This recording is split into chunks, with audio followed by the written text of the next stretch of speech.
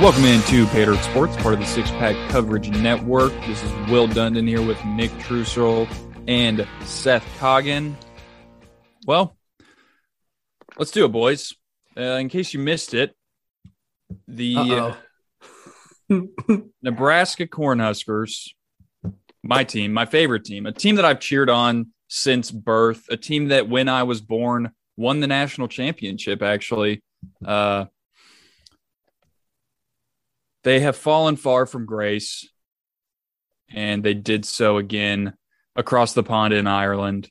Started off strong. I was feeling really good, guys. That first drive, Casey Thompson. Great. Awesome. Just knifing down the field, slashing, and then throws a bomb. Great throw and great contested catch. Touchdown. Go back down, march down again, get up 14-3 at one point. Get up 28-17 at one point. Then they go for an onside kick. Everything changes, and they never – well, I wouldn't even say everything changes, but they never really came back from that. That seemed like that's where the tides turned. Yeah, that's a play, one of those plays in sports where it would be very hard for you to argue against the factor that momentum can play, especially within a game, within a season. A season maybe not so much because great coaches, I think, can overturn that and kind of snap momentum.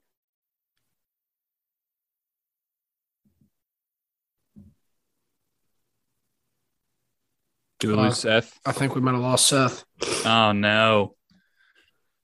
Well, I'm sure he'll be back. Yeah, hopefully he comes back. We'll see.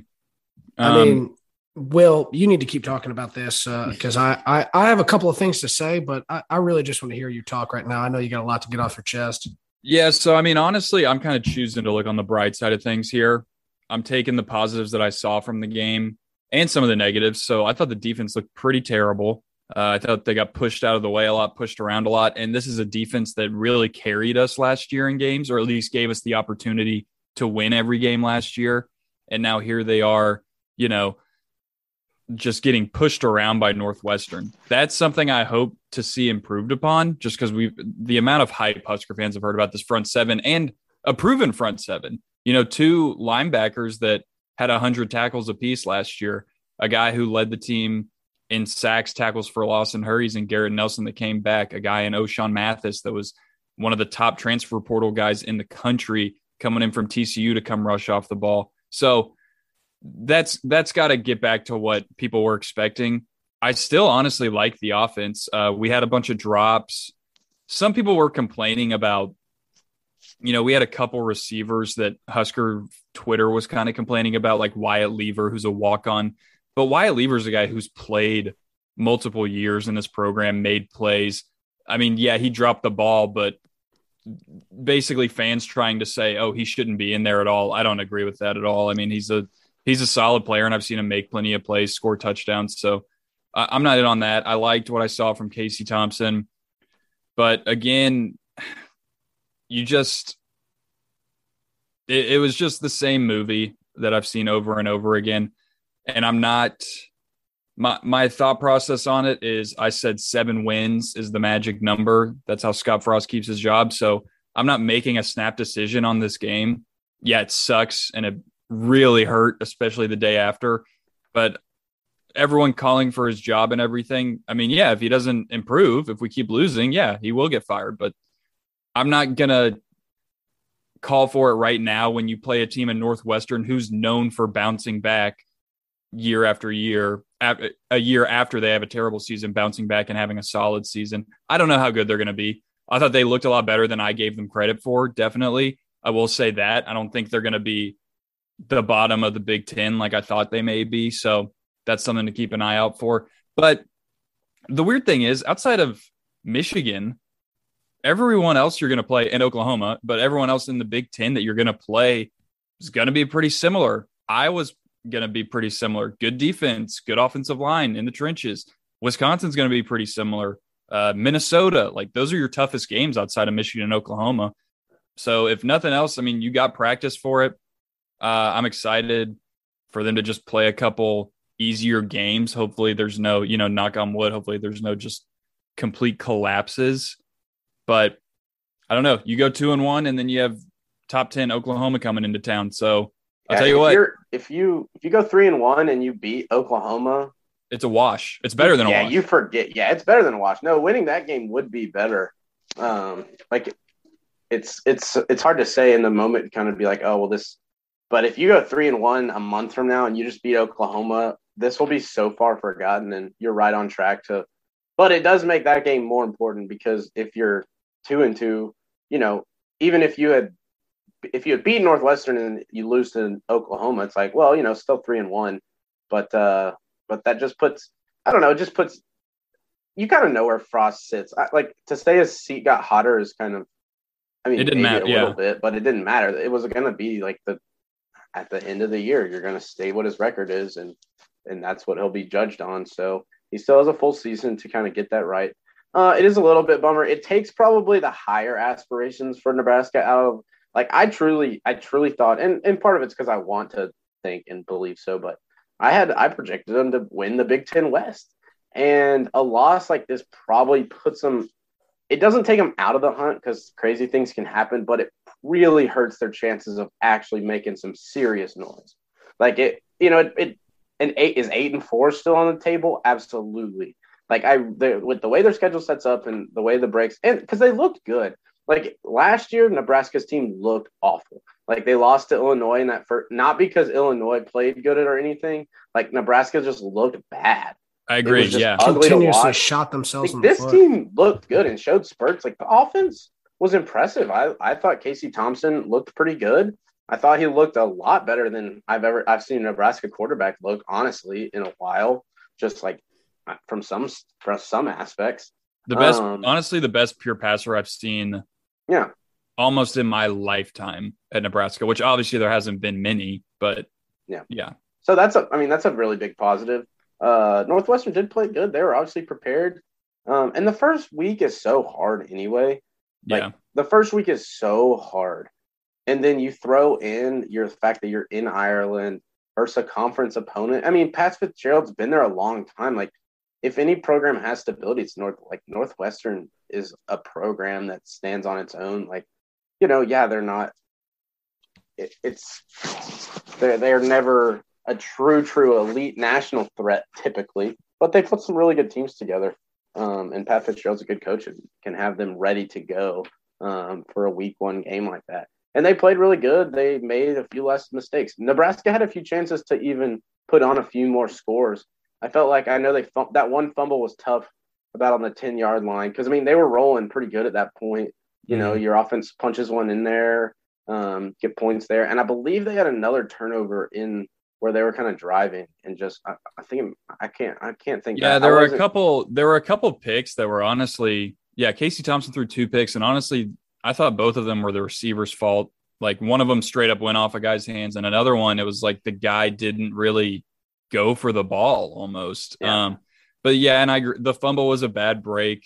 I think Husker fans, though, aren't even upset about that. I think they're like, we want to be to the point where we can get past a bad break. Yeah. So that's something to look at. But yeah, I mean, some bad luck. But Seth, I'm with you. Like, I saw enough things where it was at least like we played a good game. I mean, there were mistakes, and that's why you lost. But Northwestern played a good game too. It wasn't like they played a good game and they made less mistakes and they won. That's a conference opponent. It's not like we just lost this throwaway game to someone. Like, you straight up went out against a conference team who played well. You put some pretty good things out there, and some things definitely, I mean, still plenty of room to improve, but it wasn't just like you lost 13-17 and like it was disgusting and the offense looked just pathetic and it was pretty much a throw in the towel. Like, I'd watch that team play more games. I think they could do pretty good. I don't see any reason why they can't have some pretty good success and build that up. And I'm telling you, Oklahoma's susceptible. Like, you get that win and things change. That season's right back on its feet.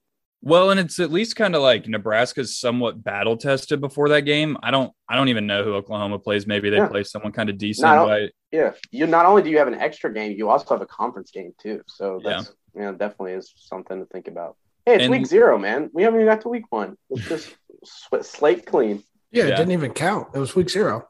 It would be nice. It wasn't even in America. You were just it's like a fever dream. It was in Ireland.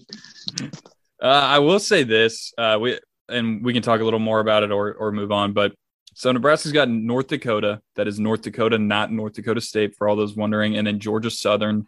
Don't sleep on Clay Helton, I guess. But let's say Nebraska wins those two. Let's say they lose to Oklahoma. They're 2-2. I will say this, Seth, you mentioned it. The schedule, I mean, 2-2, you play Indiana and Rutgers after that. So what I'm thinking too, if I'm being a little more on the pessimistic side, saying Nebraska loses to Oklahoma, they're 2-2. You just have to win those next two, that Indiana and Rutgers, be 4-2. 4-2. There's a lot of possibilities on the table at that point still.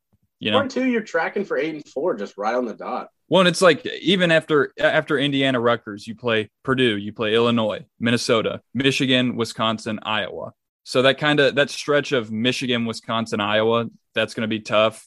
But ideally, you're bowl eligible by that time. I mean, that would take what, 4 out of 5? 1, 2, 3, 4. 4-2, and everything's on the table. Yeah, so I'm not gonna, even if they lose to Oklahoma, I'm not gonna be freaking out. But hey, let's beat Oklahoma. Why not? That's what I'm awesome. Saying. You don't get that many chances at home, like against us. This is the most instability Oklahoma's had in a while. Like early on in the season, new head coach who's a different head coach. Yeah, all defense programs. Like, yeah, he might be a good head coach, but he's trying to switch the trajectory of the program. Mm-hmm. Like for 4 years, you've been recruiting to this offensive just juggernaut.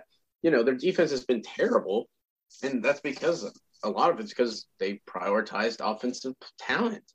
And so now when you try to flip that script, it's not that easy to just instill a great defense. Like it takes time building up a depth of a lot of elite talent, especially on like the D line, like linebackers and stuff like that. So, it's not going to immediately happen overnight that they just become a defensive juggernaut. So, and now you're kind of losing that offensive mindedness, which really won you a lot of games. So I'm just saying it's hard to switch the trajectory of the system of a program, because I watched it happen several times at Arkansas when it was like we went from Bobby Petrino, just offensive, like I said, just prioritizing offensive talent, to this was a little different because maybe this wasn't offensive versus defensive, but we were really pass heavy. Well, all of a sudden we got Brett Bielema, and he just wants to run down your throat. Right. Well, it takes a long time to get good interior linemen in there who can block really well and good, good running backs and stuff. I think it's just hard to change a system with any coach. And Venables is a first-time head coach. I'm just saying, I don't know. Clemson's defense has even been on the decline the last 3 years. Like, what's he really done that impressive recently? Like, I don't know. I don't buy him as a coach, I guess. And so really that's my end trajectory on him. And so I'm thinking right now is a great time to go ahead and beat him, because he'll be solid. Like Oklahoma's probably going to still be pretty good. They're like, they have maintained a pretty high level of success through different coaches, but I just think they'll take a step back with Venables. So why not beat them now? Well, it's interesting too, as we mentioned, that game is at Nebraska and it's an 11 a.m. game. That's just kind of 11 a.m. games are funky a lot of times. That's prime for beatdown. Yeah. Or not a beatdown, but an upset. Right. And it looks like Oklahoma plays UTEP and Kent State before they'll have a new quarterback. I don't know who's going to be their quarterback. I think Dylan Gabriel from UCF. Yeah. So he's pretty battle tested. I was going to say I like Dylan Gabriel, but it's a different ball game. I think his offensive coordinator is there, so I guess he's probably running the same system, but still different school. Yeah. Very different. And something that I wanted to float here, and I was talking about it earlier. Let's say Nebraska does really plummet from here. Scott Frost is gone. We're searching for a new head coach. And there was a man that was fired down in Florida, Jacksonville. Never been fired in college, though. Never been fired in college. Always stepped away. Mr. Urban Meyer. Could we see him make an appearance in Nebraska if Scott Frost truly does blow up here? I mean, would you take that, Will? I would hire Urban Meyer in 2 seconds. Yeah, but I said the same thing. Trev Alberts, the AD, will not hire Urban. But personally, yeah, I don't give a shit. Like, let's hire Urban and win some games. Like that would be totally fine with me. That being said, I hope Frost gets the job done. But hey, actually, let's dive into this a little bit. I think some names on my short list. Oh, I like this. Yeah. I'm thinking Luke Fickell would be a great one. Oh, that'd be a great. Dude, he just signed a new $5 million a year contract for the next 6 years or something at Cincy. Not saying it couldn't be undone, but I mean, that's I just read that today because I was doing a little Cincy preview for myself. Yeah, since they're playing Arkansas. All right. And he just got a big old extension there at Cincy. Yeah, I don't know how that would play out. Would be sick. Would be awesome. We'd pay him more. Yeah. Like we would, like if that's what it took, we would just pay him 6 or 7. Yeah. Honestly, if we really thought we could get it done, because I know the Frost buyout gets cut in half. I think October 1st or November 1st. So he's making it. He's going to get fired November 2nd. Maybe, but the thing about it is there's no shortage of money. Like that's what we love to talk about, all these like coaches getting paid and stuff. Honestly, there's no shortage of money there, especially when the buyout gets cut in half. A lot of Husker fans go with Matt Campbell. I don't want Matt Campbell. I think he's fine. I heard him give a very Butch Jones answer to a question when they asked him about last year, if his goal. They asked him about failing to win the Big 12 or something, like not reaching that goal. And he gave him the answer that was never his goal. His goal was to be the best team they could possibly be. And I was like, all right, bro, come on. Mm-hmm.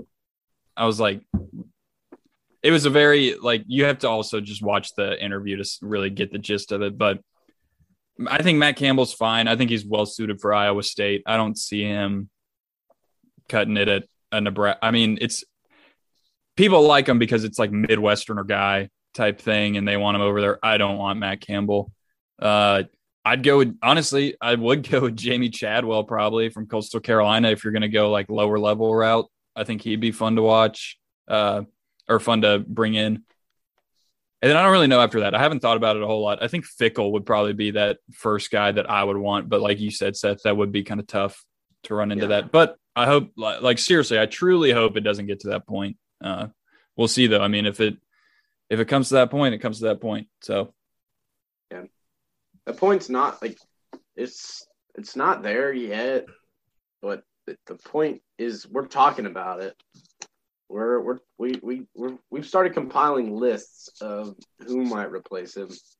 So that's never a great spot for a coach to be, unless you're like Nick Saban. It's like, well, who might possibly replace him, like when he dies? Yeah. Is Saban even going to retire, or will he coach until he dies? I think he'll coach, not until he dies, but until he's on his deathbed. He will die within 36 months of being a head coach. So that gives him a few years. Like he may hang on a few years after that, but I think he's pretty much will be gone. In 2030, dude, he's going to be what, like 82? Yeah, I mean, he's over 70. Yeah. So how does he get? So I guess he doesn't really have to be the locker room guy anymore. But our butt, it's gonna make me just so depressed. Well, it depends too if he kind of goes like Joe Pa and starts losing it a little bit, where he's like he's not like really coaching all the way anymore. You know, right. That's the only way they would decline. But I think he wouldn't get to that point. He would retire before he got to that point. That's not Saban. No. The minute he can't be himself, I think he will give it up. But I think he can still be a good. He's so good. He's even getting better. See, that's like the scary thing. It's like he is kind of he's adapting. Like a guy you think would not adapt, he's adapting. That's been his actual greatest asset, is the way he's been able to adapt. No, not many. Oh man, it changes the dynamics change so much faster. Well, just think about back in the day, offenses were the same year after year after year after year after year. And like they changed maybe a while, but you didn't have all the film that you have today. Like you couldn't watch, like a college coach could legitimately sit and watch, a full slate of games on a Saturday, or watch the development of the game changes so much faster these days. Like, offenses develop and adapt and change so much faster than they did back in the day, where you have coaches in place that are running the same wing T offense. Yeah, it's not hard to dominate in an era where everyone ran the same things for a while, to truly adapt. Like, he's won at true pro style, run it down your throat. Like, we are just going to control the clock, have a game manager, to like having Heisman winning quarterbacks who are throwing for so many yards and just running a spread out. Like, he's adapted. Oh, it's crazy. And it helps when you have the best players. Like, it does help. Your offenses always look better. Your defenses look better when you have the best players. Yeah. But that's a huge part of college coaching, which he's been able to stay on top of. And he found out the best way to recruit is to win. That has become his greatest asset, is like, no, if you come to Alabama, you will win. Like, in the time that you're gone, you'll probably win at least one, if not more, national championships. Because pretty much everyone that's come through in a 3 or 4 year span has won at least one, right? Like, no one comes and has left empty-handed. And it's unfortunate. It gets me riled. Like, I respect Saban, and actually, as someone who wants to be a coach, like, I look up to, I truly respect like the greatness he's been able to instill for a long time, and the way he has run a program, and the way he has developed players and all this kind of stuff. He has developed coaches and players aplenty. So I respect that. But he happens to be at a rival, and it is just so sickening to have to watch that over and over and over again. So I respect him tremendously, but also cannot wait till he's done. But then he just signs another contract extension to get him there till 2030. Like, I can't even foresee 8 years down the road. Who knows what my life will look like? And Nick Saban's still going to be the coach at Alabama. That makes me sick. It makes me sick. We'll literally be on our 30s. That's scary. When did he get there? 06? 06. That's ridiculous. I mean, actually, now that I think about it, that's not even going to be 30 years at one school. He wasn't a spring chicken when he got there, but still, I think of great coaches. There usually are at schools, I guess, for quite a while. Right. But it seems like, I don't know, and obviously we're pretty young when he was at Michigan State and LSU, but Saban just seems like he's been at Alabama for so freaking long. And I'm so ready for him to go. Yeah, it's probably the winning. Yeah, the winning makes it feel probably twice as long. And, oh God. But I did want to talk about real quick, if you guys are done with Saban, our prediction about Vanderbilt, Hawaii was a little bit off. A little bit off. It looked good at first, though. It looked good right at the beginning. But the more I read about it, Hawaii's terrible. They are the worst. That's one thing we did not prognosticate. Yeah, see, if we had actually done more research and seen online that Hawaii is probably the worst football program in FBS this year, they've basically blown everything up and are starting from complete scratch. To be fair, like, how different is that than Vandy, though, honestly? Like, Clark Lee, he's a cornerstone of that program right there, baby. They're going to be winning natties. I don't know what you're talking about. I do like Clark Lee, honestly. I know what you're referencing, Trushell, but yeah. So, but what was the final score? It was 63-10. I know that they scored like 35 points in the third quarter. That's pretty awesome. They were down 7-0 and then went on a 63-3 run.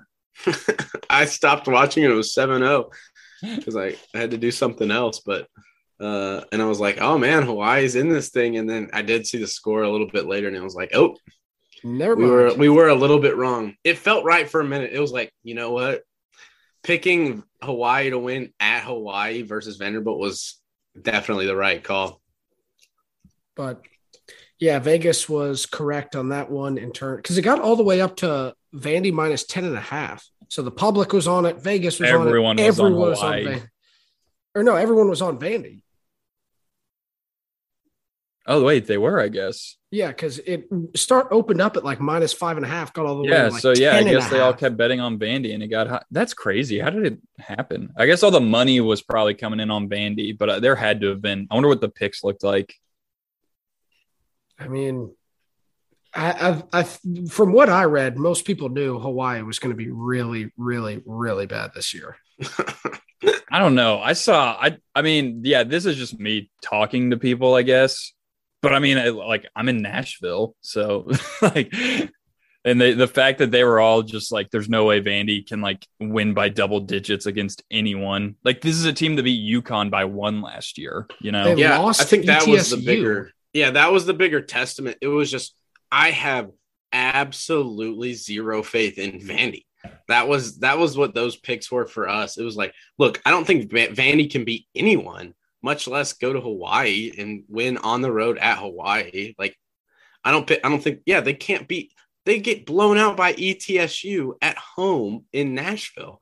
You think they're going to go on the road all the way to Hawaii? Well, they proved us wrong, and you know what? congratulations. Yeah. I think we should have bet the over for Vandy now that. Yeah, is looking that back on it, enough I to wish I put overreact my entire to? life savings on. But their over was so. Oh, the over on win totals. Yeah, it was what, 2.5? Yep. Is it 2.5? See, they're already So a third of the way there. All you need is 2 more. They're the gonna. next two are I gonna bet be a you little they're gonna tougher to win come 4 by. or 5 games. They're gonna win. I 4 bet or 5 they'll. games. Yeah, why not? It comes down to I still don't think they're beating anyone in the SEC. Maybe they will. Maybe they'll beat like South Mizzou. Mizzou could be a win. Kentucky, dude. No one's. They're not that good. Anyone's susceptible. Yeah, I guess so. But but what I'm thinking too is like Northern Illinois and Wake Forest aren't going to be games that you can just chalk up as wins in the non-con. Elon, I would think Elon you can chalk up as a win. See, So but then they there's just two. got to beat one of. They can. I mean, they looked good enough to beat NIU at home. Yeah, I don't think know. so.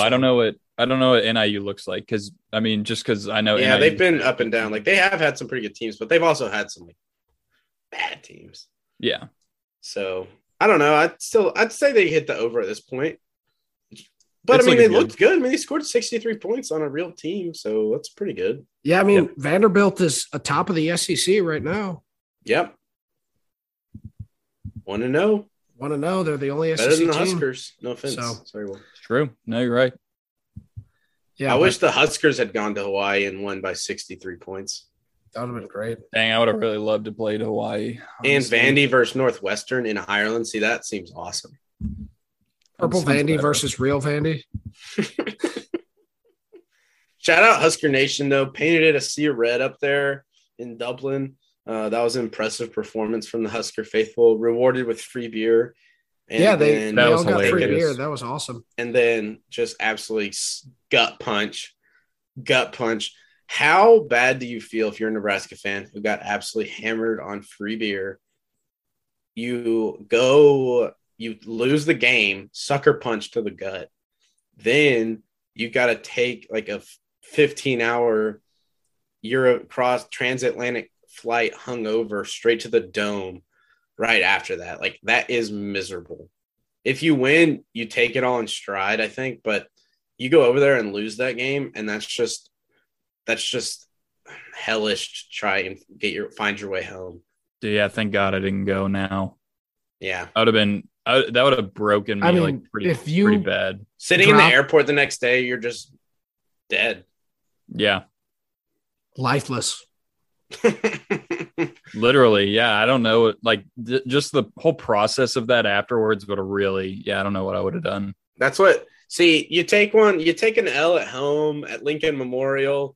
You know, you walk to your house, you go home, you sleep it off in your own bed. You're comfy. You turn on some other college football for comfort, and then you bounce back. You know, losses happen all the time. We've taken our fair share of losses over the years, but to take an L across the Atlantic Ocean is a special kind of brutal.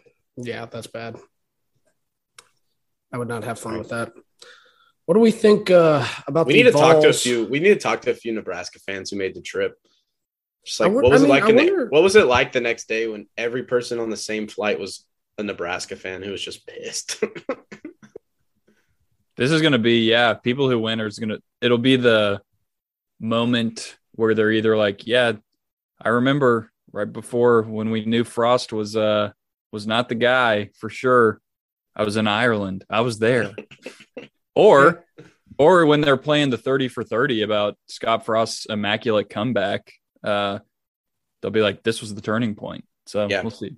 The final loss. What if he never loses again? That would be awesome.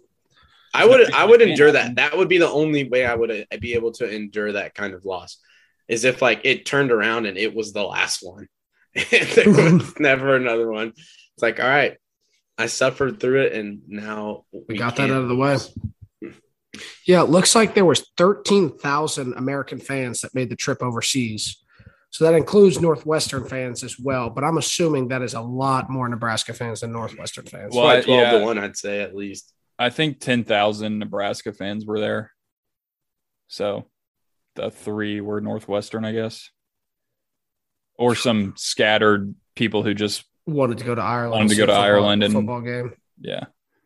So yeah, I bet it was like 1,000 were just kind of random college football fans. 2,000 were Northwestern. 10,000 were Nebraska fans, if I had to guess.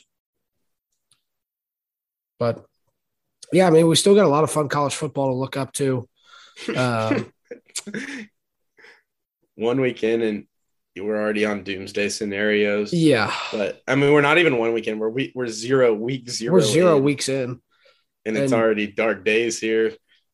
The I'm podcast excited. had so much hope, but hopefully the Hogs and the Vols and the Huskers still plenty of time. But 10+ wins is still on the table for the parlay. I'm just saying. Oh, that did put a dent in that parlay. Oh parlay. yeah, I didn't even. It just changes things. If they could have started off 3-0, you're like, dang, almost a third of the way there. You know, like I had taken out some big loans too. I'm counting on this. I was counting on this parlay. I had already cashed it in. That would have been. Imagine being like, I've got Nebraska, Arkansas, and Tennessee all winning 10 games. It's a lock. Don't worry about it. Someone like you owe someone just thousands of dollars. Be like, no, don't worry about it. I'll get it to you in December. Like seriously, this is the biggest lock ever. Yeah, I'm good for it. These 3 programs that haven't won 10 games collect between them in 10+ years. Yeah, it's a lock. Well, the Vols will get us started off early. Let's hear a little Ball State. What we thinking? I think it's honestly, up to 33.5, right? Vols. I think honestly, you take the Vols. Am I wrong? I mean, because just looking at last year and with what we did against teams like South Carolina, Missouri, we ran up the scores, like did not slow down for 1 second. And I don't think Heupel is going to change anything about that. So, yeah, I could see beating Ball State by 50, 60 points for sure. Well, I think the main thing is I don't think you really ever stop passing the ball. Like, if anything, you just throw Joe Milton in, and then if anything after that, you throw Taven Jackson in, who I actually think will do pretty well if he goes in. I'd like to see him. I'd like to see Taven Jackson too. I think that's something he's the guy of the future for sure. Right? I mean, I think Heupel really likes him. That was his first guy, right, that he got to commit. Mm-hmm. So, and it'll be interesting to see because that change, you got a whole big thing with him, and whenever Nico comes in, it's like, what's going to happen? So, yeah, excited to see. Hopefully Taven plays. Hopefully our alma mater, Walker Merrill, coming out of Brentwood. I hope I get to see him. Right. Play. So he's actually, I was looking at the depth chart, and he might start this year. Yeah, it's him and Brew McCoy. That is crazy. Walker Merrill could be starting for the Vols, former Bruin. I mean, he was a 4-star program. Yeah, I mean, he was good, and I know he was stuck between Auburn and Tennessee, right? Were those his two kind of choices? Yeah, but I think he was also thinking about like Ole Miss and Vandy as well. Yeah, I mean, he made the right choice though, and I mean, he's going to be competing for national championships, so it's going to be awesome. Yeah, good for him. And but yeah, I mean, that'd be cool to see him like take one to the house for sure. I saw him. I remember I went to the Tech game last year, the Tennessee Tech game, and he caught a couple balls. So I was like, okay, there we go.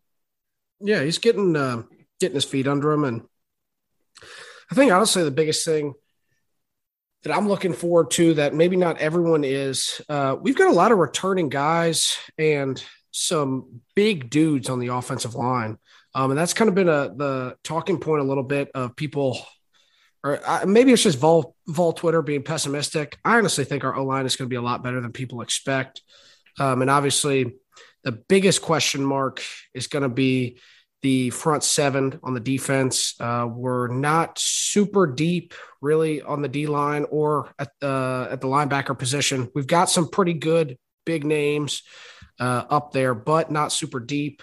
So that makes me a little bit nervous. Secondary should be fine, I think, honestly, returning a lot of starters throughout the secondary.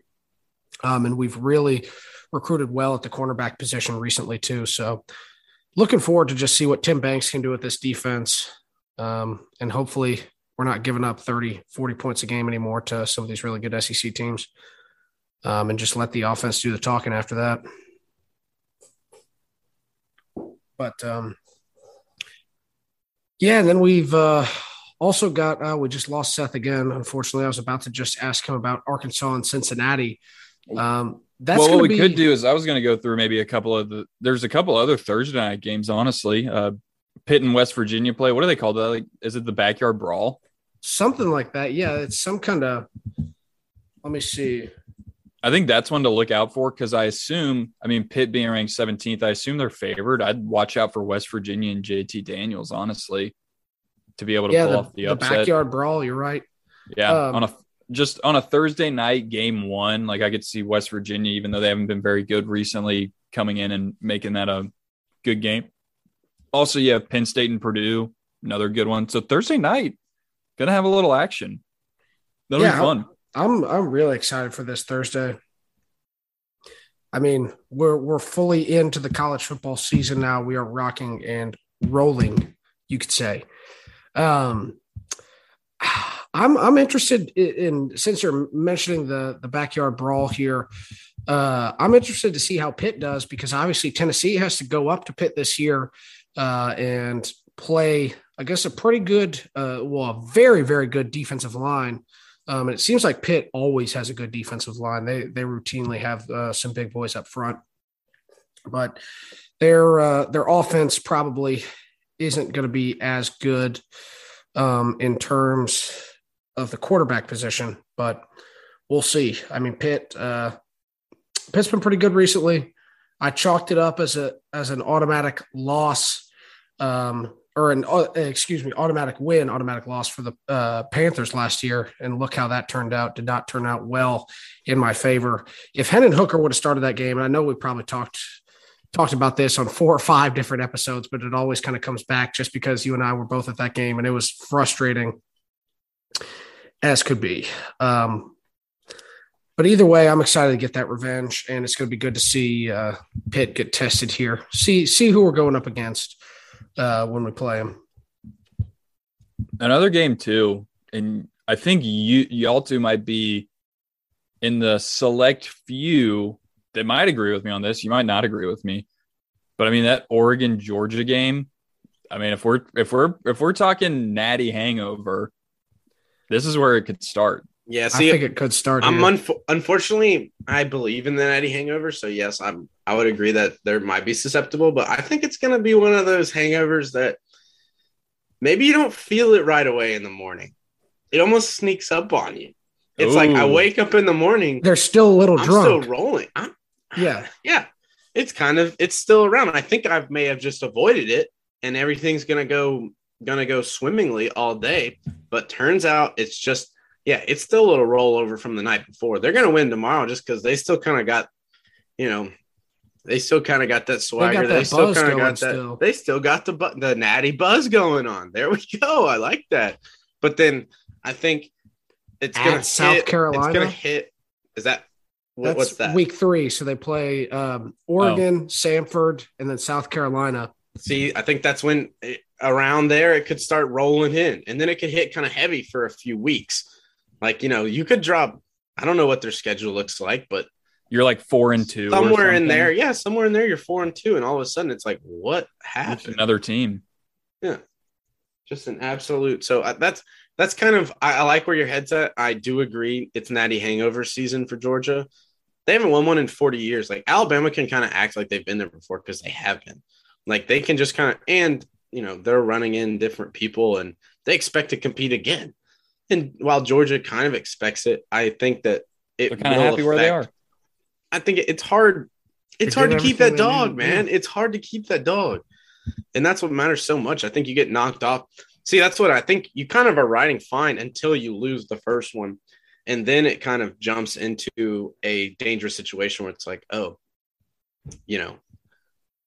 then you just, I don't know. I think they are susceptible to the late hitting Natty hangover. And I think it could be a doozy where it's something that they avoid at first, think they're out of the woods. And then all of a sudden it just is an absolute backbreaker. I don't even know what kind of food you're ordering. You're in bed. You're just sick as a dog. You're sick as a Georgia Bulldog. And, but I think they get past Oregon. Oregon first year head coach too. Just kind of coming from Georgia. Oh, that's right. Yeah. Dan Lanning. We'll see. I will say, I think Oregon covers. I think it spreads at 17.5. It's pretty high. Yeah. I could see them covering. I mean, not that, I don't really know what to think of Oregon. Like Bo Nix is playing quarterback. So yeah. He has played SEC defenses. He's a gamer. Before. Yeah. He can make some plays if the offense is right. I know it'll be weird just to see what that looks like. Bo Nix at Oregon still just doesn't make sense to me. Yeah, that does not add up in my brain. That I've even known that. I've heard that multiple times, and every time I hear it, I'm like, whoa, that's not right. He's so ingrained as an Auburn starter. I mean, he's played quarterback at Auburn for seemingly forever. And his dad was a legend at Auburn as well, Pat Nix. So they're just kind of an Auburn family. Yeah, but where is that game, Will? Atlanta. It is in Atlanta. Okay. Mm-hmm. Nice. See, I think definitely. Yeah, the Chick-fil-A in Atlanta, kickoff. the dogs will be natty buzzing, and then because they're going is to that come technically around. Considered a neutral site? Yeah, technically. Most unneutral neutral site of it's all. not going to be very neutral in terms of fans. Yeah, Georgia is going to travel well. And then I think we can right down the road. Yeah. Then obviously there's a big game going on in the Dub. That's right. Thanks for using that title. We're really kind of trying to grow its I think you should. Its usage. It's pretty good. It's not a bad nickname. I'm shocked I didn't come up with it sooner. Big time ranked matchup at home to start the season. That's about all you can ask for, honestly, against a former playoff team. The Razorbacks, for the first time in a long time, have not that they have like national championship expectation from people outside of myself, but they have legitimate expectation and a little bit of shot, a little bit of target on their back for the first time in a while. Projected to finish anywhere second to third in like the West, which means you're a pretty dang good football team. If you can do something like that. So Cincinnati will come to town. They had 9 players drafted from Cincinnati last year, which shout out to Cincinnati. That's pretty impressive for a non-Power 5 program to have 9 draft picks. But that means they are replacing a lot of the top talent that got them to the playoff last year. To go along with replacing your star quarterback, because quarterbacks like Desmond Ridder don't come around that often. Like a program doesn't have – you just don't have great quarterbacks, unless you're Oklahoma just reeling out Heisman Trophy winning quarterbacks there a second ago. But you don't have guys like Desmond Ridder. For a team that is going through a serious rebuild, who does not have an established quarterback, week 1 on the road against Arkansas, with an excited Razorback crowd, is just not a great place to try and build any kind of they have so many unknowns to try and make that work week 1 on the road in a hostile SEC environment versus a Razorback team that has got quite a bit of continuity. Like that's the thing too. It's literally like we have an established quarterback. We returned 4 out of 5 of our starting linemen. I've been trying to prepare people for this. Arkansas led the Power 5 in rushing last year. they return 4 out of 5 starting offensive linemen, and they return 4 out of the 5 leading rushers, including our star quarterback in KJ. Like, this is an offense. People talk about losing Treylon Burks, and that is a big loss. Now it's kind of like a not addition by subtraction thing, because he was fantastic and we needed him to fill a lot of glaring holes. But I think the wide receiver room as a whole is improved. We've kind of talked about that with the Titans lately. Is like, yeah, you had a stud in AJ Brown, a solidified stud, but after them, Julio Jones is a great name, but he was pretty non-existent last year as a Titan. And so, like, other than, now you have more as a totality of a wide receiving core than you have in one stud player. Anyway, so just a lot of continuity on the Razorback offense. And I think that rushing it, to me, a rushing attack is a lot easier to have, like, fairly polished in week 1, where it's like, no, we're just going to kind of maul the other team. Like, I don't need anything fancy. I don't need to have my offense like perfectly timed. Like I don't need to be perfectly well oiled to just run the ball down your throat for 4 quarters and control the ball and just knock your teeth in. And that's what I hope, and I do kind of anticipate, because I watched it happen to a lot of teams. Like, I watched Arkansas absolutely steamroll Penn State. Like, by the 4th quarter, they were averaging 7, 8, 9 yards a carry. Like that every time you touch the ball, you're getting over 6 yards. You are wearing down a defense. Like, and so I just think that with not even lack of depth, but lack of experience depth at Cincinnati is going to come into play, especially as we kind of wear on into the second half, 4th quarter, when the Hogs should hopefully just power rush the crap out of them. And then throw maybe a few deep bombs to really open it up over top. And, I fully expect the Razorbacks to come on top. They are favored by about a touchdown. So, I mean, it's kind of predicted that they win the game, but I see it as even a little bit bigger advantage than that, but we have been wrong before. But I'm trying to think about it logically and like actually what I've seen with my own eyes. And we'll just say this, we'll compare it to this. Even at the last of last season, Arkansas's last regular season game, we lost by 1 touchdown at Alabama, 35-42. Close game. They were ahead most of the game, but a very close game, like hotly contested, on the road. They're playing to get into it's not like they're playing for nothing too. Like, they're playing to stay in the national championship picture. And Cincinnati plays Alabama a few weeks later and loses by, several they lost by 21 or something like that. And, it was obviously a pretty decent gap between the two teams. And then Cincinnati loses all these players and Arkansas stays pretty continuous and returns a lot of the same, at least on offense. And we should be pretty solid on defense as well. So I think the Razorbacks will pull ahead. My Razorback, I'm blinded by my love for the Razorbacks, as we kind of all are sometimes. I think being very close and intimately attached to a football team probably does cloud my judgment, maybe just a little bit. But I do have the Hogs pulling away. It's fun that it'll be a nice national game to start the year off.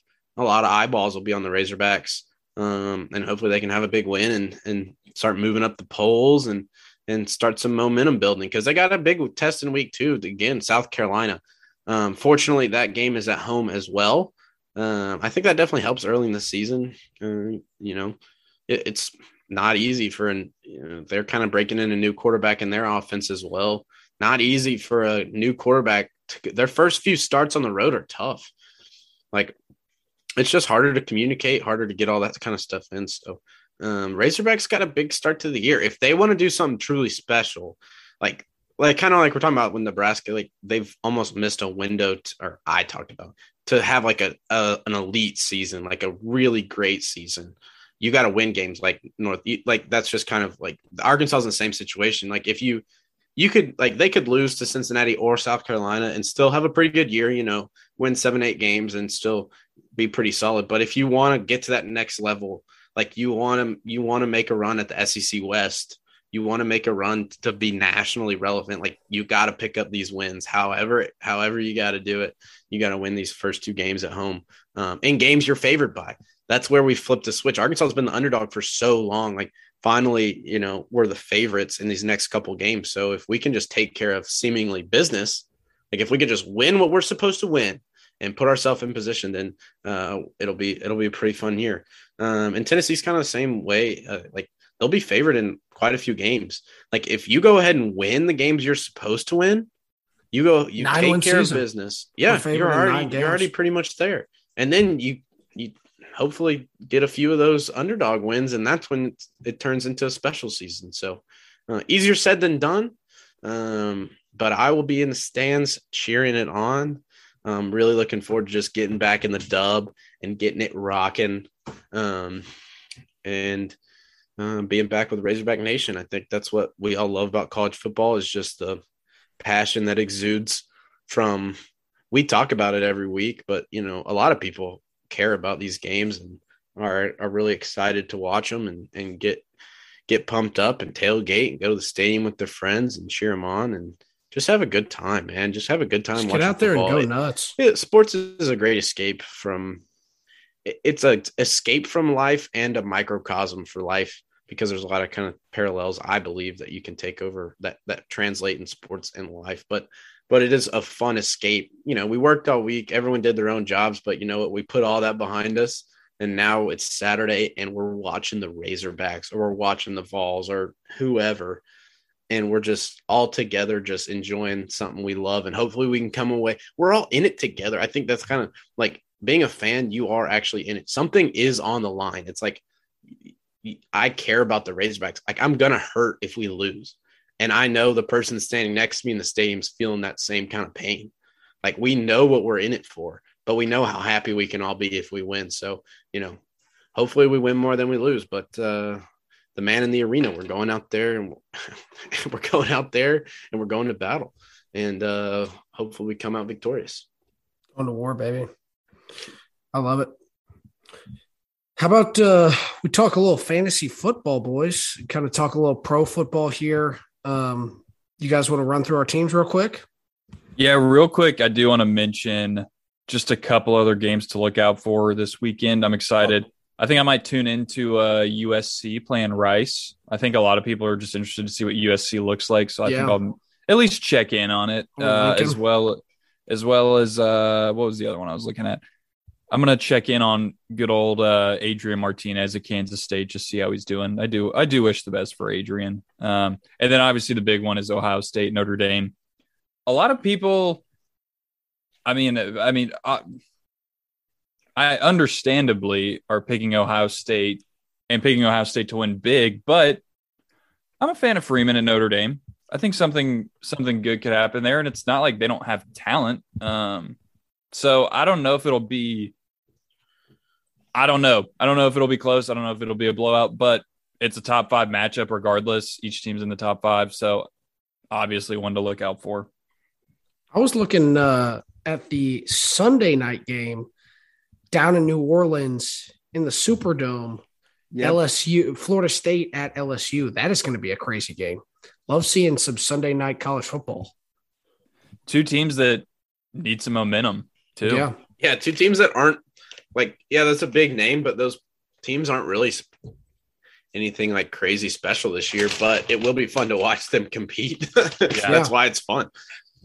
And who knows, maybe one of those teams wins real big and they get some momentum going and something sparks their season. You never know what could happen. Could be. I think LSU will win because it's in New Orleans. Yeah, they have good juju in the Superdome. I think there's a lot of voodoo spirit magic going on in the New Orleans area, and Baton Rouge kind of gets swept in that. LSU's covered. Florida State ain't coming in the Superdome and winning that.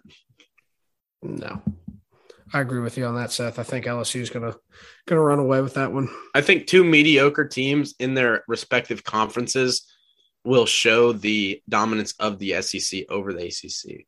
It's like these teams are probably about the same relative in their conference, lower end of their division, except Florida State might even be higher in their division, but then LSU still will beat them. So I don't know. Maybe that. I don't know anything.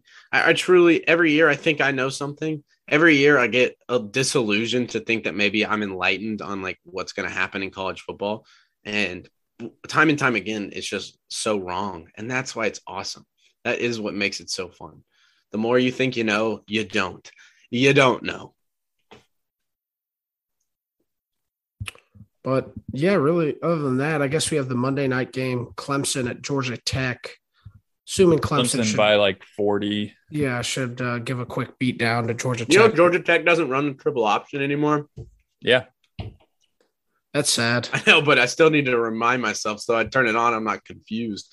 It was like when they were done doing it, it was the spring game when everyone knew they were done with this triple option. The first thing they did was like line up in triple option formation and then audible out of it. And I was like, that honestly, I was like, I could see if I was a Georgia Tech fan, I think that would just piss me off. I'd be like, damn it, we're not running the triple option anymore. Yeah. What are there some triple option like truthers out there that are like, we got to keep running it? Probably. There's probably some people like, oh my God, like we're screwing this up so bad. Like we need the triple option.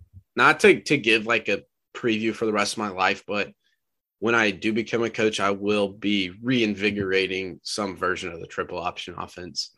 I'm going to have a lot of options in my offense. I might even have the quadruple option. I'm thinking more people who can throw the ball, more people who can run the ball. I want your defense to be so confused as to where we're going. You can't stop it. I will say in NCAA 14, I would run the triple option all the time with Nebraska when Taylor Martinez was playing quarterback. If you truly know how to run the triple option in NCAA 14, no one can stop you. It's literally impossible. You truly know how to run it in real life and you have good players, no one can stop you. Yeah. Look at the Huskers in real life in the 90s. That's what I'm saying. Sometimes we've done great things to advance the game of football, and sometimes we've almost outsmarted ourselves. And at times it's like you put great players on there and you literally just line up and run unstoppable plays into submission. Like if you have better players and you run plays with enough options to like, you still have to defend several. You don't exactly know what's coming. You just know something, you just put them in positions to win. So, speaking of great players in a position to win, I do really like my fantasy team that I have drafted here. And turns out, Will, we actually play each other week 1. Wow. So, yeah, I didn't know that until I looked, I tried to pull up my roster and here we go. Team Diesel. Yeah, we're going to have to read these off. That's exciting. But Seth, you want to kick us off on your lineup here? Yeah, sure. I had first pick in the draft, and being as that I am a Titans fan, and being that I do believe in the King, and long live the King, I went with Derrick Henry as my first pick. I wanted to send a message to the league that I believe that he is still the premier player in the league. So anyway, my quarterback is Lamar Jackson. I have a Derrick Henry and Cam Akers from the Rams as my starting running backs. Those are good. That's a good 2 running back. Yeah, it's a solid 2. And I actually like my third running back here is J.K. Dobbins. And I'm actually very high on him for Baltimore. And they always do have a really strong rushing attack. So if he can stay healthy, pretty pumped to have him as kind of a third back. And actually like even Melvin Gordon is my 4th back. And he is with Denver now, never know. Maybe he can reinvigorate and have a pretty solid year there. At wide receiver, my starters here, we got CD Lamb. I'm predicting he has a pretty big year with the Cowboys. I like the way he works.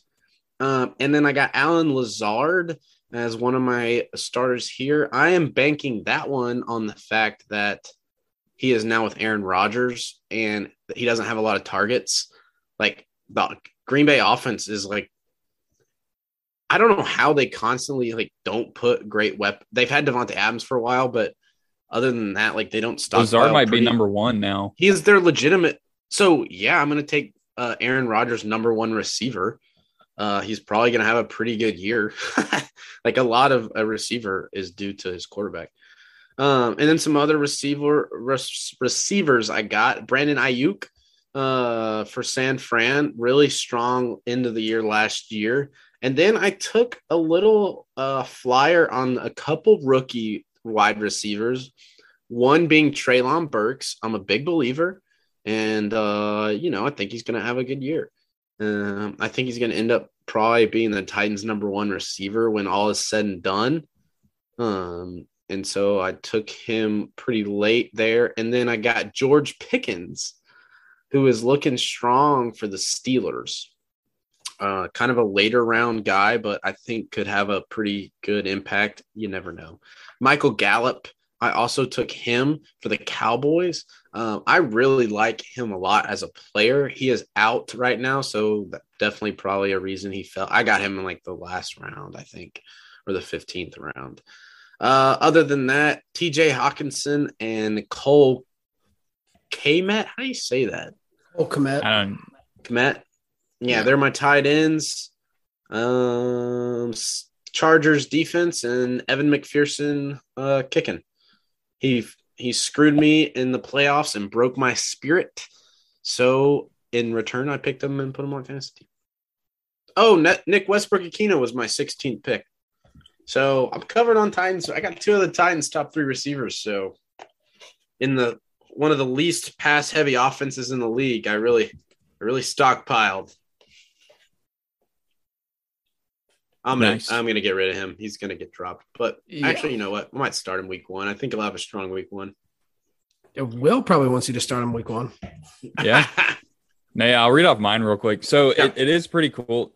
These never matter, or I feel like they're always way off, but it will give you the projections, and right now I'm projected to have 118.6 points, which isn't really that great. It's fine, I guess. And Seth is projected to have 116.3 points with the matchups we have currently. Nice. But so it looks like I've got, let's see, I've got Josh Allen at quarterback, Joe Mixon and Elijah Mitchell as my running backs. Then I got Cortland Sutton. I'm banking on Cortland Sutton being the number 1 guy as opposed to Jerry Jeudy being the guy that Russell Wilson. Cortland Sutton's good. Yeah. And then I got Juju Smith-Schuster, thinking he's going to do well with Mahomes. Yeah. Especially with Tyreek gone. I think he'll do pretty good. He was down there a little later than I thought, to be honest. When I saw him, like, where he was kind of slotted, I was a little surprised. Thinking he would have a pretty good year because Casey lost quite a few weapons. So, anyway. Yeah. Well, and another thing, too, I got Josh Allen. So I had the 12th pick. So obviously I had 12-1, 12-1, each every other round or whatever. That's funny. We were on the opposite. I yeah. had one. Yeah. So, and I got Josh Allen with my second pick. I mean, not that it matters. He could have been my first. It would have been essentially the same thing. But it did bother me a little bit because I don't remember. I think the next quarterback to go was Mahomes, and I can't remember. I don't think he went till the 3rd round. But the problem was, like, would I have gotten an elite? Because I wanted to get an elite quarterback, and I knew if I was going to do that, I was going to have to do that in the first couple picks. And I kept wondering to myself, if I didn't pick Josh Allen, if I would have gotten like a great running back and great receiver right away, would he still have been there? 12th pick of the 3rd round. And then I think Benny got Russell Wilson in like the 7th round. And I'm like, man. Yeah, we were not very quarterback heavy at all. Well, last year it was different because I remember someone picked Mahomes went round 1. Yeah, someone picked Mahomes, so I picked Rodgers right away because I assumed people were going to start going on a little quarterback run, and we kind of did there for a second. But I digress. So I said Cortland Sutton, Juju Smith-Schuster, George Kittle, and then I got Elijah Moore from the Jets as my flex currently. Yeah, I got him actually pretty late. I thought that was a good, solid pick. And then I got Cincinnati defense, and I got Nick Folk, the kicker, but I'm switching him out with someone else. On my bench, I've got Tony Pollard. I had him on my team last year, and I like him as kind of a bench guy, good flex or running back to throw in there. I think he's going to get even more points this year. I think they're going to give him the ball more, especially in the passing situations. Derek Carr is my backup QB. Happy with that. And I got Kadarius Toney, Tyler Higbee, Van Jefferson, Wan'Dale Robinson, and Raheem Mostert. I can never say Mostert.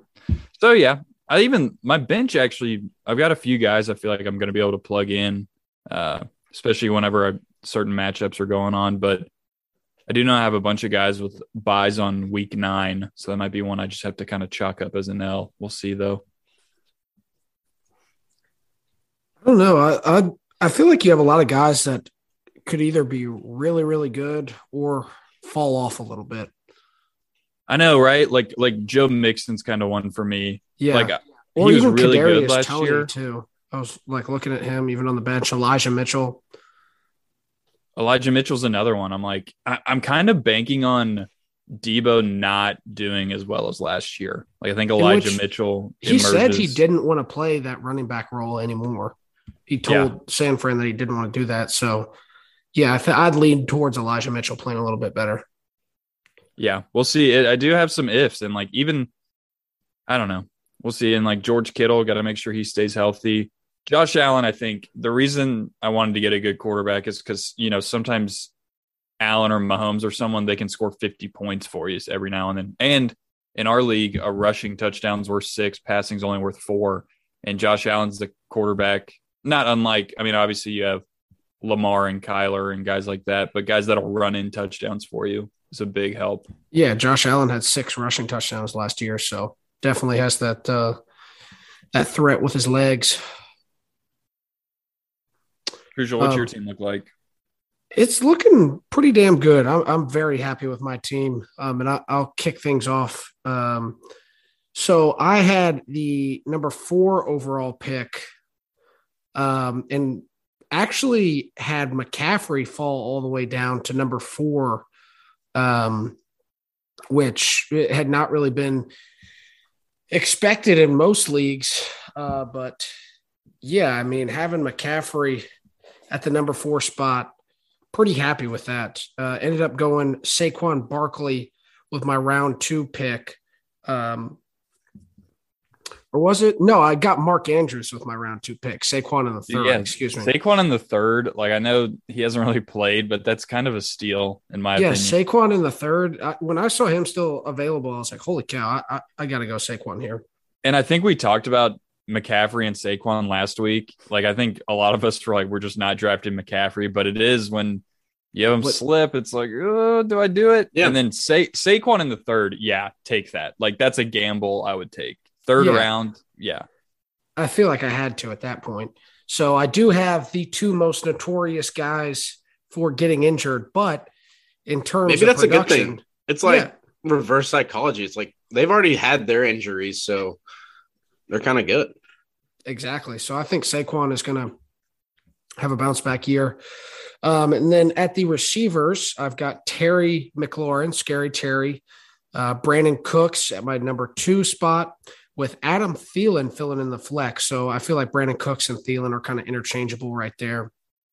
And then at quarterback, I have Kyler Murray. So speaking of running the ball, Kyler Murray is going to be a big threat with his feet.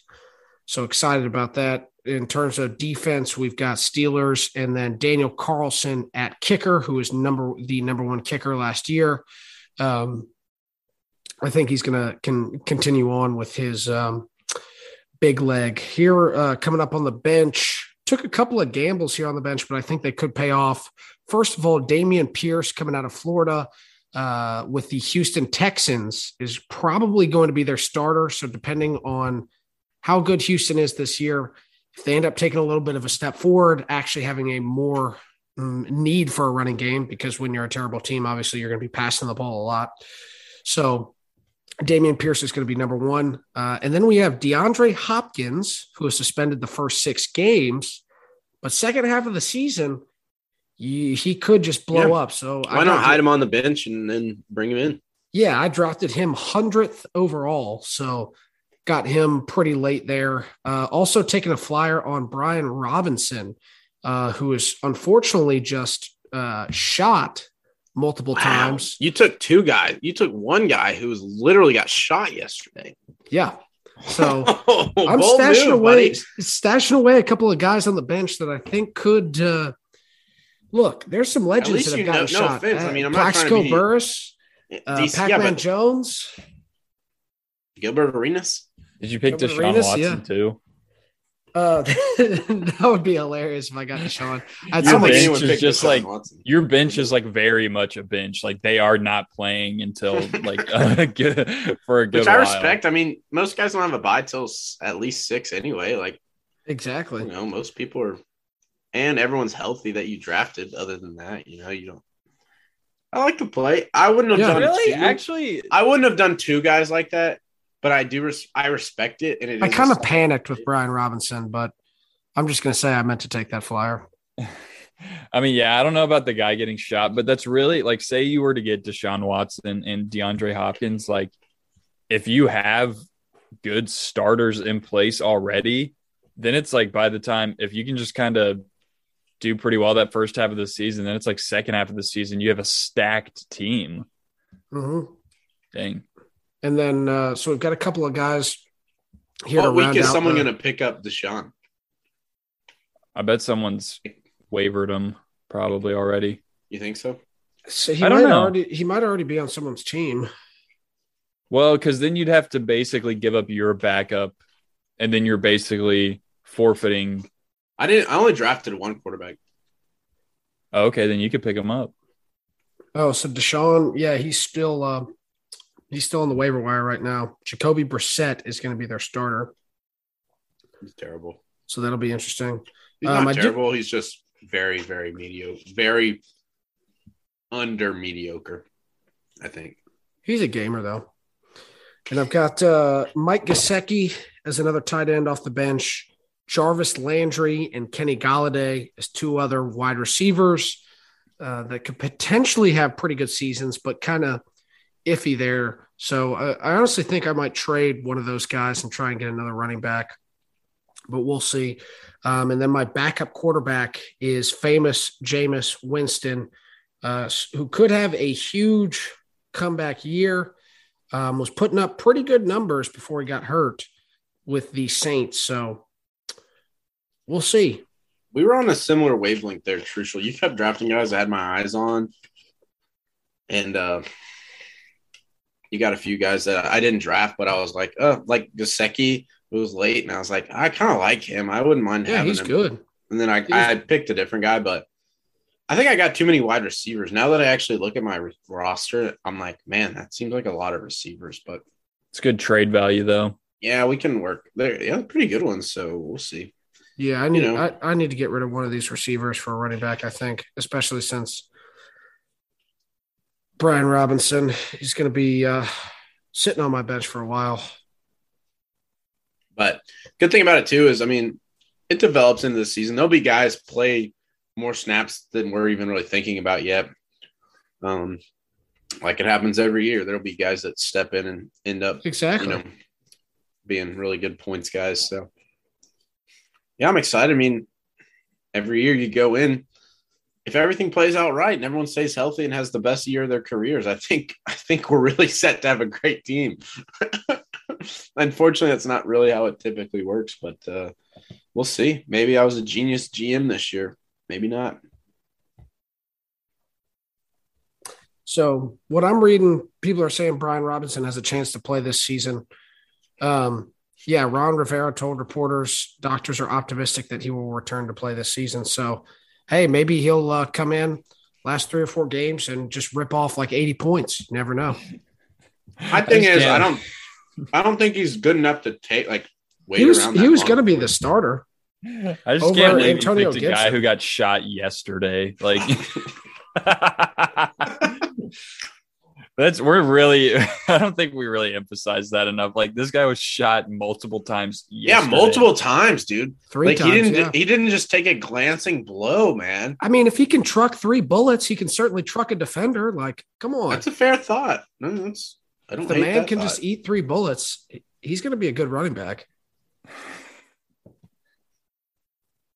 Yeah. Dang. Yeah, if we take a look here at the final standing projections, so overall, I'm sitting at the number 2 spot, boys, with Team Diesel sitting What's down that even at supposed to mean? number How do 8. you do that? And then let's see, yeah, King Henry sitting down at number 9. So the number 8 and 9 spots, you guys aren't looking too great so far on these final standing projections. Yeah, man. That's like when you give a team a draft grade. It's like, oh, they got a B- in this draft. Well, it turns out, they got an A+, and then all 3 guys are busts. Yeah. You can't project. No, those things are never right. I was projected, I think, like 8th, maybe 6th last year, and I ended up coming in 3rd. I actually am historically bad at fantasy football, so somehow the team that wins just like last year, William, who won our league. Yeah, I think he got last second. I think he got Jonathan Taylor kind of late, just because he was like, "Hey, I'll draft this rookie running back," and it ends up being a steal. Yeah, you do got to get a little lucky. Certainly, you got to have your top guys perform well. Like your first 4 rounds, you really need your top 4 draft picks to be solid.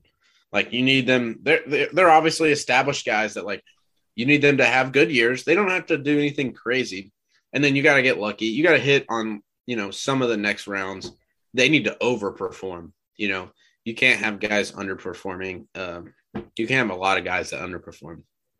So, but it'll be fun. It'll be a fun league. I'm excited to take part in it. Hopefully, I can. That'd be a nice payday if we take it home. Yeah, it's going to be awesome. How did you draft Nick? Okay, for people that play multiple leagues, do you have a similar draft strategy? Do you target some of the same guys? What's kind of your thoughts there? So my team is actually very different, which is not how I usually do it in the past, but that came from I had the number 1 overall pick in my other draft, so I ended up taking Jonathan Taylor at the 1 spot. I have a similar strategy in terms of going running back heavy first, trying to get a good tight end early. So I've got Mark Andrews and George Kittle in my 2 leagues. Jonathan Taylor, Javonte Williams, Christian McCaffrey, and Saquon. So trying to go heavy at those positions, and then filling out the receiver position, as well as having a mobile quarterback. I've got Jalen Hurts in my other league, Kyler Murray in our league. So similar style teams, but ended up looking – I had Gesicki as well in my other one. So I've got him in both leagues. And then also how you were talking about George Pickens, I took him in my other league as well. So, yeah, I'm eyeing Pickens as a potential guy that could really bust out for the Steelers there. That'd be a lot nice. of fun stuff for this fantasy year. It just makes, especially I'm definitely going to be gambling on some games this season, but having fantasy to really make every game interesting because you're going to have somebody playing. It's going to be a good time. I love fantasy football. Yeah, I'm trying to look at some of these other teams, and it's like no one's got a super stacked team that it looks like anyway. Any given week, it's gonna shake down a lot to matchups, which I love. I love when there's a lot of good strategy in fantasy football. I'm checking my lineups every day, the waiver wire, what's going on, what trades are being made. Oh yeah. Yeah. Guys, I think we can give a quick moment of silence for Brett Kern, former Titan. Oh yeah, good Lord, we haven't even talked about that. Shout out to the legend. Not too much to go into, but I would. Yeah, let's take a moment.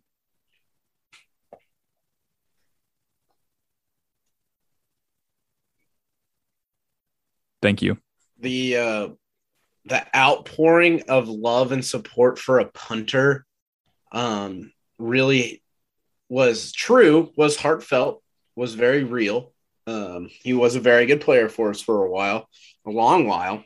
13 years with a team in the NFL is an eternity. So while he was great for us for a long time, it also was a sign that our offense was absolute garbage for a lot of those years. Mm-hmm. Like we did watch Kern play way too much. He saw some of the dark ages of Titans football. And so we did connect with our MV punter a little bit more than some people probably would like to see their punter out in NFL games. And while he was a great Titan for us, let's hope we don't see this next punter quite as much. Yeah, and speaking of losing seasons, I saw Taylor Lewan is now the only player on the roster to have experienced a losing season with the Titans. Wow. And hey, I'm going to make a prediction on him. I think this is his last season with the Titans. I could see that. I think he's kind of washed anyway, actually. He's not washed. I have a little extra, I don't know why. I should like him, but, Taylor Lewan bothers me a little bit.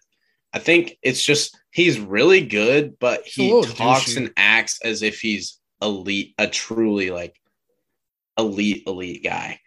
He's one of those really good guys who, if he just kind of went about his business and which it's fun that he has a personality. He is a personality that the Titans locker room, and he's a positive personality. It's not negative or anything really about him.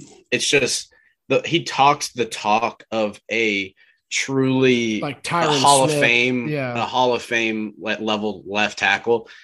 And he's just not. He's good, and he's had really good seasons. There are some seasons he was part of a really good offensive line, but he's just not quite that truly elite level. I don't know.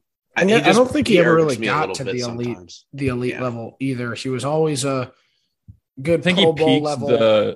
I think he peaked the first year in our new jerseys. 2016 or 2017, maybe.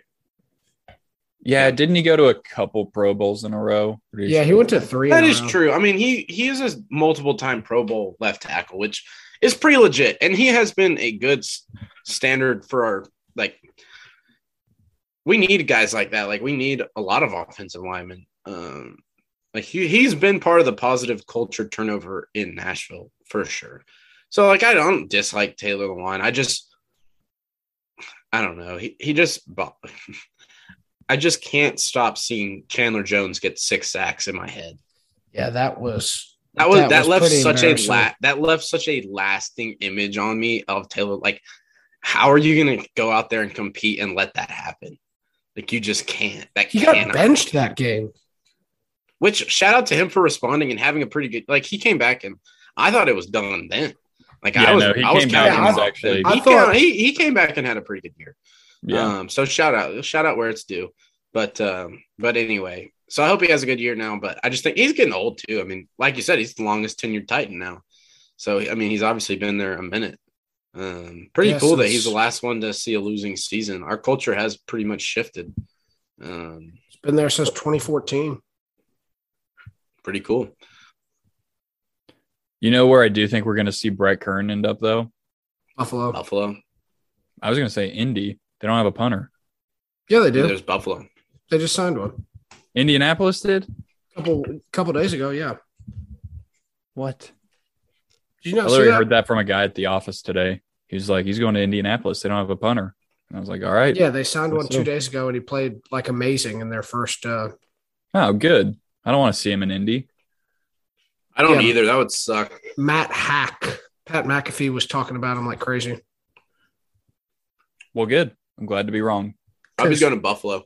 Rigoberto Sanchez, their really good punter, did get hurt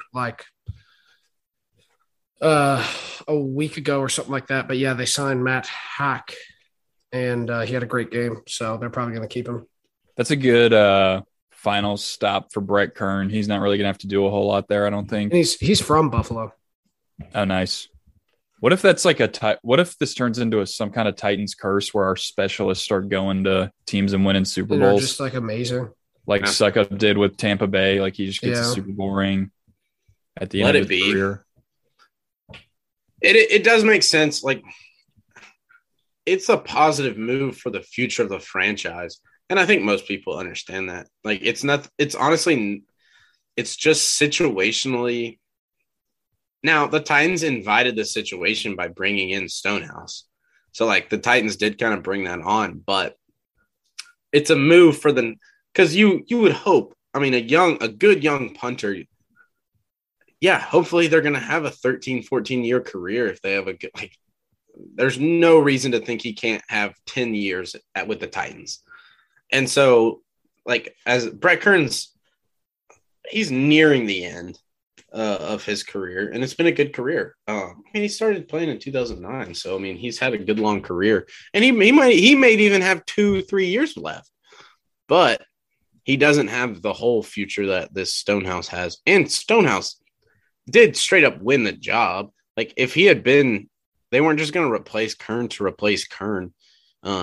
Stonehouse did, ball out. Hey, He's boom the thing, dude. He's the all-time average or all-time NCAA leader in career punt yard average. So he's got a it's next level. Cannon. Kern does not have that leg anymore. No, like, that is one. Kern even said that.